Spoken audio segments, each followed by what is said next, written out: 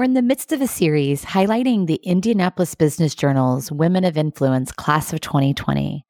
And today's daily dose of leadership is influenced by Patricia Gamble Moore, Senior Vice President, Market Manager, Community Development Banking for PNC.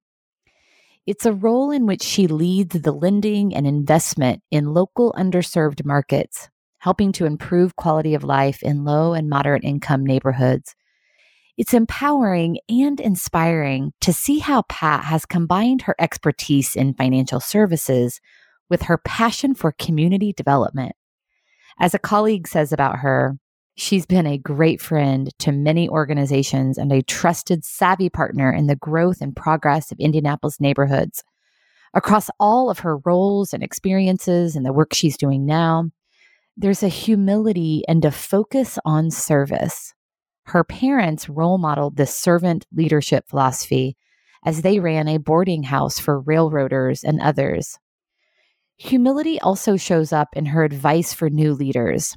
She says, never be afraid to hire someone that's smarter than you. She goes on to say that the best decisions she's made are to hire competent people from diverse backgrounds who bring different experiences to the table, and then get out of their way. What an important reminder for new leaders. Leadership is about getting results through others. So the more talent and expertise you have on your team and that you hire for your team, naturally, the more effective your team will be.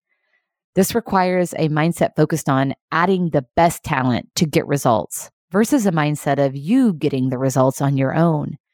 And when you think about it that way, of course you'd want to hire the best people, because you'll always be better for the strengths of your team members. But often early in our careers, it's about getting results on our own as individual contributors.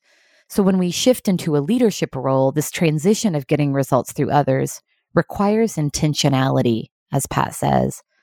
Her advice is a call to let go of pride and ego and instead adopt a service mentality focused on getting the best of others. What a great way to take care of yourself and each other.